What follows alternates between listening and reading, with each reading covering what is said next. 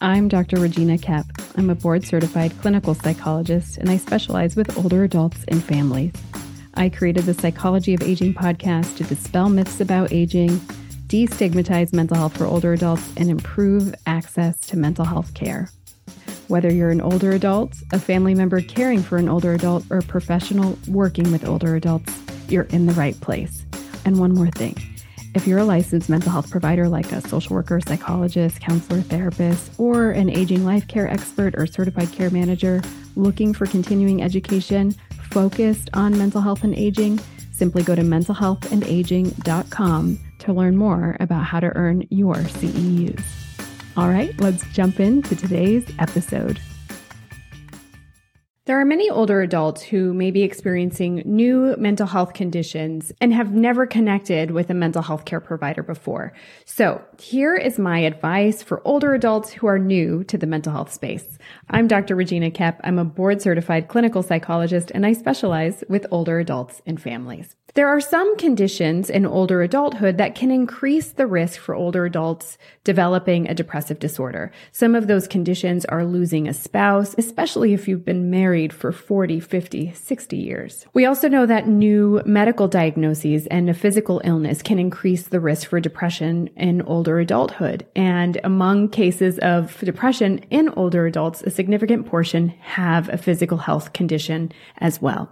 And so it's important that if you're noticing mental health symptoms along with your physical health symptoms, that you get care and support. We also know that chronic pain increases the risk for depression, and there's excellent mental health treatment to help you optimize your chronic pain management. Also, when older adults experience changes in their functioning, like maybe they have never had to use a walking device, but now they do, or maybe they've always been able to manage their finances on their own or live independently, and suddenly that changes and they need assistance, that can increase a risk for depression as well.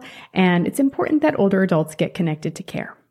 So here is my advice for older adults who are new to the mental health space.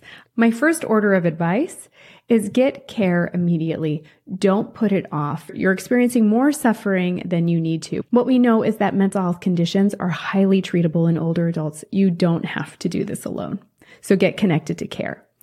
2, where do you start? The first place to start is with your primary care provider. So if you're noticing that you're experiencing depressive symptoms, it's important to connect with your primary care provider to rule out any medical condition or medications that could be creating mental health symptoms. And sometimes those can get corrected in the doctor's office. It's also important to know that therapy can help at any age. There's a lot of stigma about seeing a mental health provider, especially for older adults.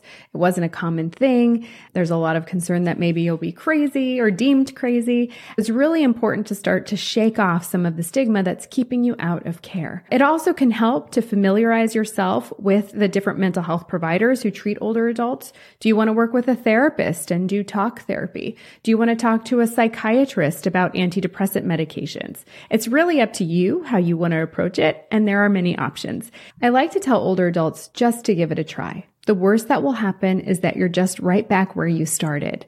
But the best that could happen is you connect with a mental health provider, you hit it off, and you're back to living your best life, or even a better life than the one you were living before. So don't put it off. Mental health conditions are highly, highly treatable, but you have to get into mental health care to get them treated and to ease that suffering. You're not alone. You don't have to do it alone. There's mental health care available. You can simply go to www.mentalhealthandaging.com and find a mental health provider there who specializes with older adults.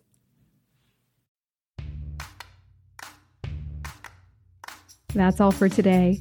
Just a reminder, if you're a licensed mental health provider looking for continuing education focused on mental health and aging, simply go to mentalhealthandaging.com to learn more about how to earn your CEUs. Calling all mental health providers. Have you been feeling ineffective, stuck, or unsure of how to best help your client with memory loss? Well, it's not your fault. Most therapists haven't had any training in addressing memory loss or cognitive changes in therapy. But I got something for you. in my free 10-minute video where I walk you through 5 steps for helping your clients presenting with memory loss. You'll learn the difference between memory loss and mental health concerns for older adults and how to help. Get this free training and a bonus workbook that you can start using in your clinic today. Simply go to www.mentalhealthandaging.com/clarity to learn more. That's www.mentalhealthandaging.com/clarity. CLARITY.